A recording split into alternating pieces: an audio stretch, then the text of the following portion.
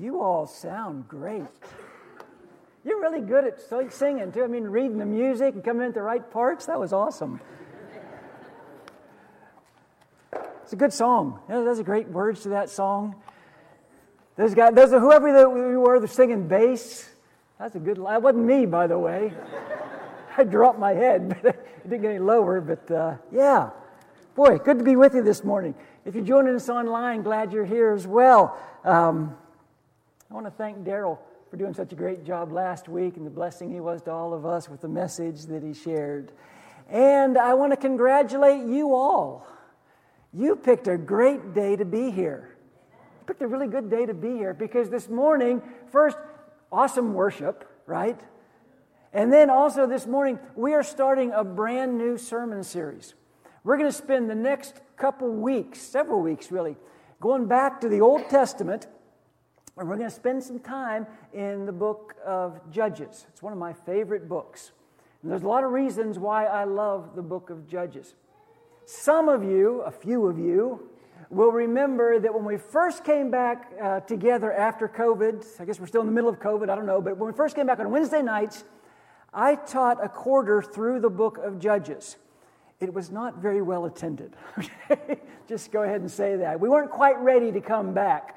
But I kept thinking the whole time through that class, this is such a great book. This would make such a great sermon series. There's so many great lessons to be found in here. So this morning, we're beginning what's been kind of rattling around in my head for the last year and a half or so, and we're going to spend some time in Judges. I love the book. It's very story-driven, although we're not going to go story by story, except for today.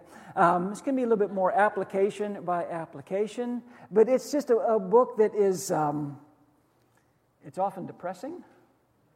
It is sometimes disturbing, but it's always exciting. It's always unpredictable.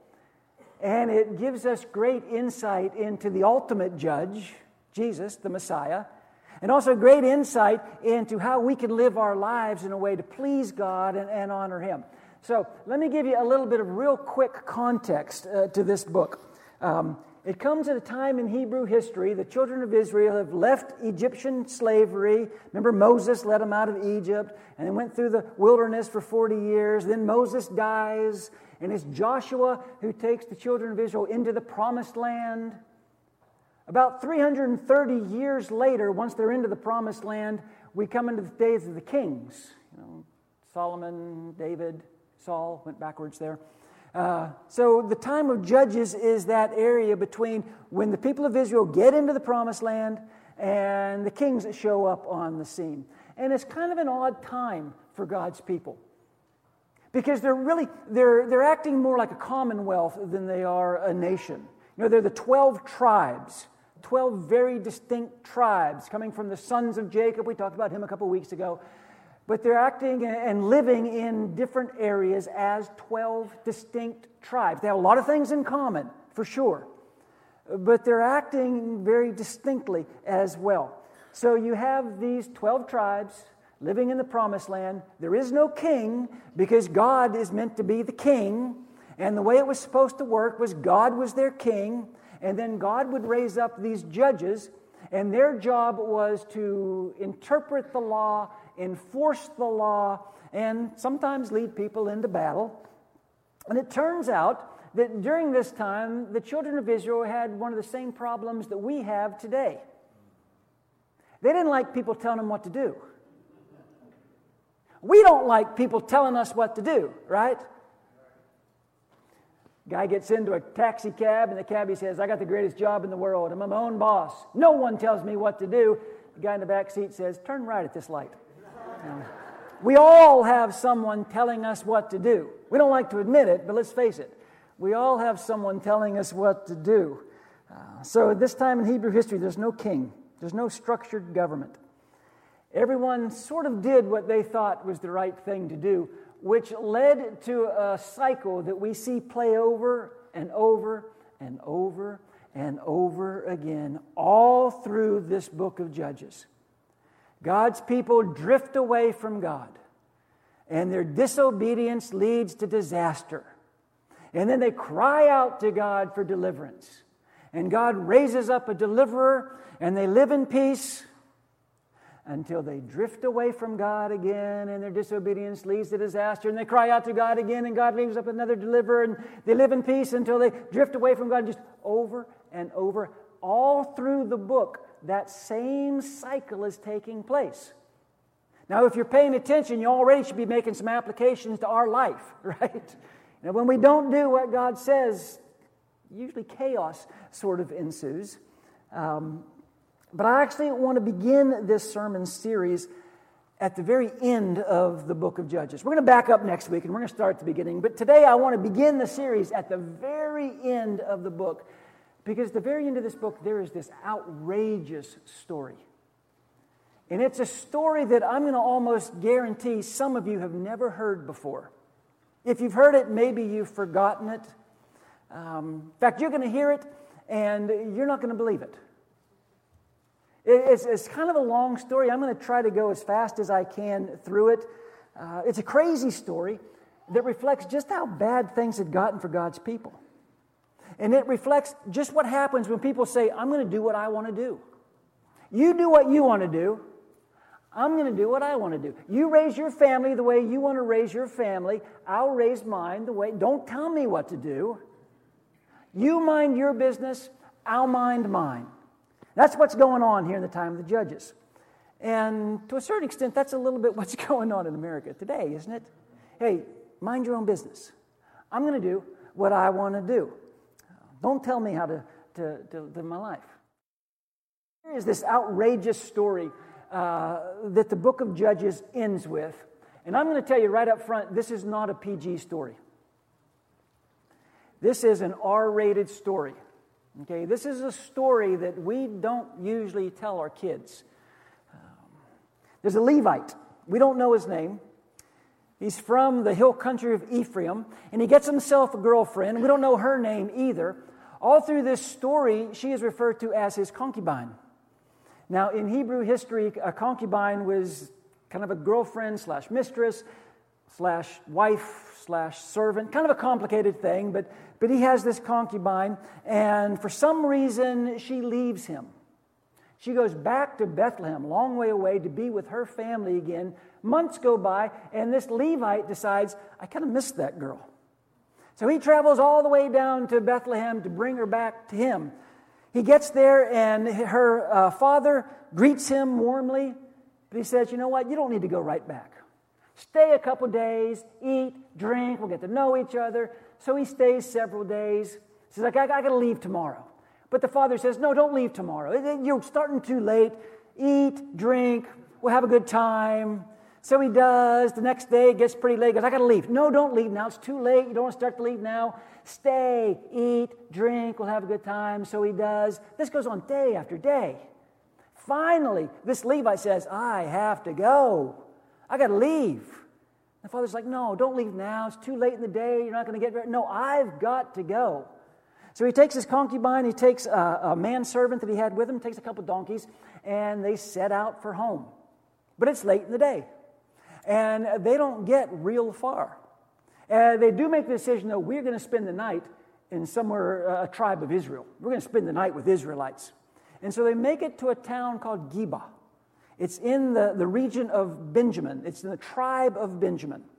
In that culture, there was no Motel 6s, right? So the habit was you would go to the town square, and someone in that town would show you hospitality. Someone would invite you into their home to spend the night. So this man and his concubine and his servant and his donkeys, they're sitting in the town square. Everyone ignores them. No one invites them home. No one gives them a place to stay. Finally, an old man is coming out of the fields. He says, are you a stranger? Are you passing through? The Levite says, yes, I am. Where are you from? I'm from the hill country of Ephraim.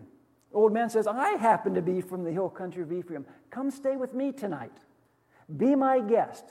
The Levite says, listen, we're not going to cost you any money. We have provisions for ourselves. We have provisions for our donkeys.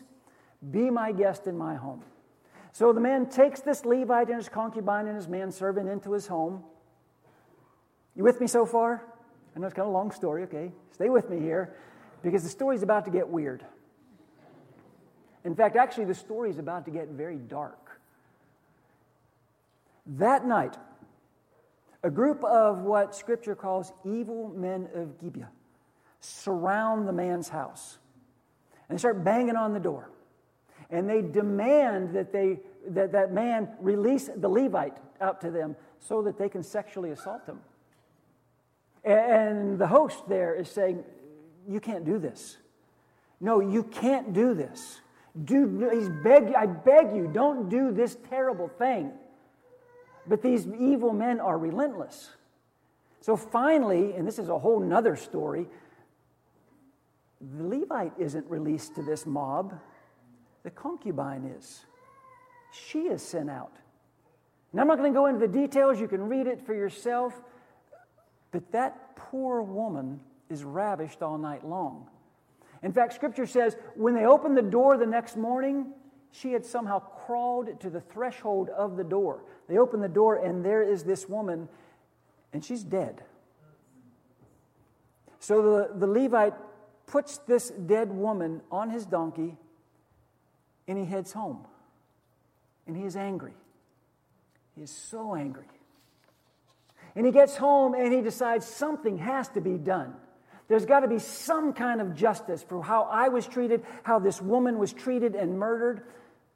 So he decides, I'm going to write a letter to everyone in Israel, to all the tribes, and explain just what happened. But then he realizes, you know what? No one's really going to take a letter very seriously. So what he does is he takes this woman and he cuts her body into different pieces. And he wraps up the body pieces. And he sends a body piece with a letter to the corners of the kingdom, all through Israel.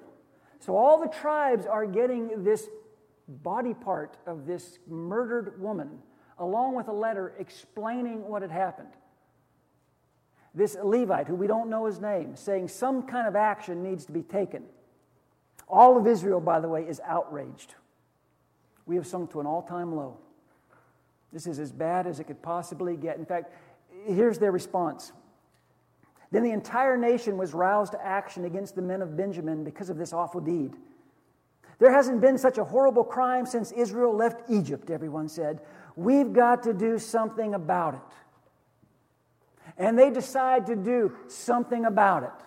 They come together, and all of Israel decides we need to go to war with Benjamin, with the tribe of Benjamin. Now understand, they're not talking about attacking the Canaanites. Not talking about going to war with the Philistines. We need to go to war with our brothers, the tribe of Benjamin. And there's a lot of details to this. I'll skip over it for time's sake. But they do go to war, and bottom line, they pretty much obliterate the tribe of Benjamin. Tens of thousands, men, women, and children from the tribe of Benjamin are all killed, all slaughtered by other Israelites, by the rest of the tribes. The only people in the tribe of Benjamin who make it out alive are 600 men who escape and go off and hide. On top of that, all the other leaders of the other tribes say, let's take a vow. Let's decide we will not allow any of our daughters to marry any of those 600 men who have escaped. That way there's no way for the tribe of Benjamin to ever come back. And they take that vow. A little bit of time goes by. The dust sort of has settled. That bloodlust is sort of receded. And those leaders get together and they say, what have we done? We've wiped out a whole tribe. The tribe of Benjamin is going to be extinct. There's 600 men left, but we can't give them any of our daughters to marry. We've taken a vow. We've killed all of their women. What are we going to do? We shouldn't have done that. And someone says, was there any group that wasn't here when we were taking that vow? Someone else says, yeah, there was no one here representing Jabesh Gilead.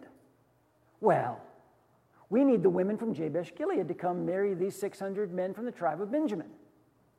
So the Israelites get together, and they send an army to Jabesh Gilead with these instructions. Kill everyone there. I told you, this is an R-rated story. Kill everyone there, men, women, and children, with the exception of the young women. Bring them back And we want to give them in marriage to these men of Benjamin so they can repopulate the tribe of Benjamin. And that's exactly what happens. They bring these women back. But there's not enough women. They're like a couple hundred women short. So now what are we going to do? Someone says, hey, you know, in Shiloh every year, there's a festival where the young women go out and they dance in the field. Let's tell these other couple hundred Benjaminites, just run out there and grab a girl. Just run out and grab one. That way, they haven't been given in marriage. They've just been kidnapped. We're okay with that. And that's exactly what happens. Those men of Benjamin, they hide in the bushes, and they run out in the field, and they grab a girl, I guess sling them over their shoulder, take them back as their wife. Now, you're probably expecting me to insert some joke right here about grabbing a girl and slinging her over your shoulder and making her your wife. But listen, there is nothing funny about this story. It is dark. It is twisted. It is tragic. It is, I think, the darkest chapter in Hebrew history. I mean, this really is as dark as it gets. By the way, years later, when Israel demands a king, and God grants them a king, the very first king is a guy named Saul. It happens to be from the tribe of Benjamin, a tribe that was almost wiped out. So, that's how the book of Judges ends. That's how it ends. No heroes, no good news, nothing good happening at all. Martha and I have in our home several children's Bible story books. Some are old enough that we read them to our kids. Some are newer that we read to our grandkids when they're here now. I looked through those 4 or 5 books that I have in our home, just children's Bible story books. Not one of them have this story in them. None of them talk about the concubine and the sharp knife. Not one. I'm going to guess that Angie doesn't teach this story to the kids in Faith Lane. No, we don't tell these stories. They don't tell this story to our kids because it's so dark and it's so tragic and it's so twisted. In fact, I actually kind of struggled with whether to share it this morning in a sermon.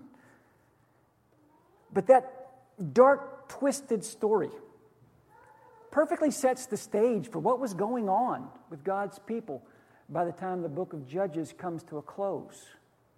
In fact, as it wraps up, the writer of this unbelievable story makes one final comment. The very last verse in the very last chapter of the book of Judges says, "In those days Israel had no king, so the people did whatever seemed right in their own eyes." The end. That's how the book ends, with that verse. In those days Israel had no king. And because there was no king, because there was no ultimate authority, because there was no moral compass, people did whatever seemed right in their own eyes. In those days, there was no real conviction, this is right and this is wrong. This is what's acceptable, this is what is not acceptable. There was no moral compass at all. In fact, look back at the story that I just told. Every single person in that story, every decision they made was made on the premise of, seems right to me. Seems okay to me. Drop in anywhere in the story. Every person is making what they thought was an okay decision. Seems like a right decision to me. But then we step back and we look at all those right decisions and we see it's chaos. It was tragic. Disaster.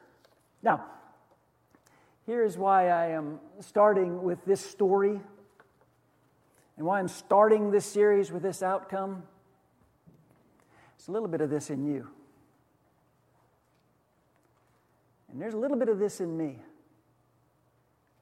There's a little bit of this in all of us. I want to do what I want to do when I want to do it with whoever I want to do it with. Don't tell me what to do. I want to do what I want to do when I want to do it with whoever I want to do it with. In fact, that's sort of the underbelly of the American dream, isn't it? Everyone deserves the freedom to do whatever they want to do, whenever they want to do it, with whoever they want to do it with, But because we're sophisticated, and because we're enlightened, because we're politically correct, we add an addendum to that. Everyone deserves the freedom to do whatever they want to do, whenever they want to do it, with whoever they want to do it with, as long as it doesn't hurt anybody. Yeah, you've heard that, right? As long as it doesn't hurt anybody, you should be able to do whatever you want to do whenever you want to do it. There's a couple problems with this forward-thinking philosophy. First, if you're going to live your life just doing whatever you want to do whenever you want to do it, you're going to need a really good attorney. Okay? That's just the truth. You're going to need some really deep pockets. You're going to need an army of lawyers. In fact, if your last name isn't Depp or Kardashian, you're not going to get away with doing whatever you want to do whenever you want to do it. Because sooner or later, you're going to run into trouble. In the real world, you never find anyone with real life experience preaching this message. You just don't find anybody with real life experience say, do whatever you want to do. You never hear of a fifth grade teacher telling her kids on Friday afternoon, okay, kids, this weekend just go do whatever you want to do. Don't listen to anybody. Don't obey any rules. Just go do it. No one says that, right? You don't hear this from a judge. A police officer doesn't stop you and say, oh, you want to do whatever you want to do? Okay, I'm sorry. Go ahead. Just do whatever you want to do. No. Oh, Kira, I'm going to guess in the military. You never hear, just do whatever you want to do. Whenever you want to do it, it's okay. No. Why not? Because people who live on the consequence side of the equation knows that's not feasible. That'll never work. The reality is you can't do whatever you want to do, whatever's right in your own eyes, without eventually hurting someone. Someone's going to be hurt. When there's no king, when there's no sense of right and wrong, when there's no real moral compass, someone's going to get hurt. This idea, I'm going to do whatever I want to do, whoever I want to do it with, as long as no one gets hurt, it's impossible to live that way. One of the reasons why it's impossible, and one of the reasons why I'm so sure someone's going to get hurt, you're going to get hurt. If that's how you decide to live your life, you're going to get hurt. You're somebody, aren't you? Yeah, you're going to get hurt. Eventually, you're going to pay a very steep price. Something will eventually take over your life. You think about what you're struggling with right now. You think about where your heartaches are, where your frustrations are. All those things that you wish were different. Addiction that you might have had. A relationship that's crossed a couple lines. A decision you and your girlfriend made that you regret now. An estranged child. Gambling debts. For that matter, a faith that's real shallow. All of those things can be traced back almost always to a decision that you made where you said, I'm just going to do what seems right. I'm just going to do what I think is the right thing to do. Your regrets can almost always be traced back to a decision that you made. I'm just going to do what I think is the right thing to do right now. But here's the really strange thing, especially if you're a Christian. Why would we even aspire to that? Why would we even make that our goal? Why would it be like shooting for the bottom of the barrel, right? Like, I'm going to do what I want to do, and I'm probably going to hurt some people, and I'm going to mess up my life, and, I'm going to make, embarrass some family members maybe, disappoint some people, wreck some lives, but why would we do that? Here's something you never hear. Everyone should have the freedom to do what they want to do, whenever they want to do it, with whoever they want to do it with, as long as it helps someone. You never hear that, do you? As long as it makes the situation better, as long as it blesses someone. We never say that, do we? Why are we thinking that the gutter is such a noble place to shoot for? Somehow we've allowed ourselves to buy into this theory, this myth, that the Bible is just designed to keep us down.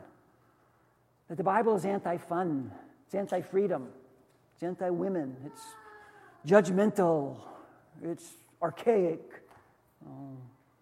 all those things. Without realizing that the reason everything's in the Bible, the reason these stories are in the Bible, everything God writes is written to reconcile us back to Him, to reconcile us back to the Father who created us. Every rule, every commandment, every encouragement is so that we'll live the life that God wants us to live. The good life, the full life, the Christ-honoring, Christ-following life. You know, we do things that it seems right in our own eyes. We make decisions, seems okay to me at the time.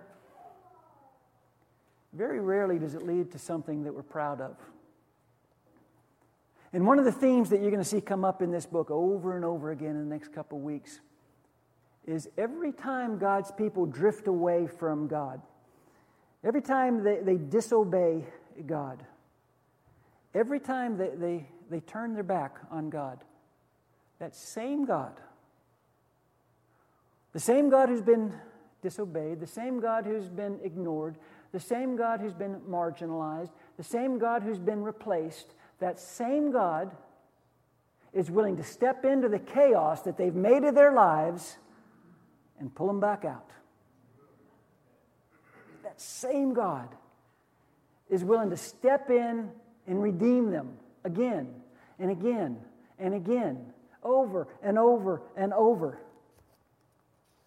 Guess what? It's the same God we serve. You know, I don't know. Sometimes I think, well, what would I do if I were God? Which is a scary thought. But what would I do if I were God? And the people that I love and the people that I create and the people that I'm trying to give everything to just keep ignoring me and disobeying me over and over again. What would I do? What would I do? Now, what is God going to do when people just keep disobeying and ignoring Him over and over again? Well, come back next week. We're going to talk about that for the next several weeks. What's God going to do? And what's it mean to me? For this morning, let me wrap up with this question. That cycle that I had on the board, that cycle that we talked about, that the Israelites kept drifting away from God. Their life just ends up just in a terrible place. They cry out to God. God delivers them. There's peace over and over. Where are you on that cycle right now? Not your husband, not your wife, not your kids. Where are you on that cycle? You living in peace? Are you drifting away from God? Is your life in chaos right now? My challenge for you this morning is wherever you find yourself, fast forward to the crying out part. Just fast forward. Just go ahead and skip all the other stuff. Fast forward to the crying out to God.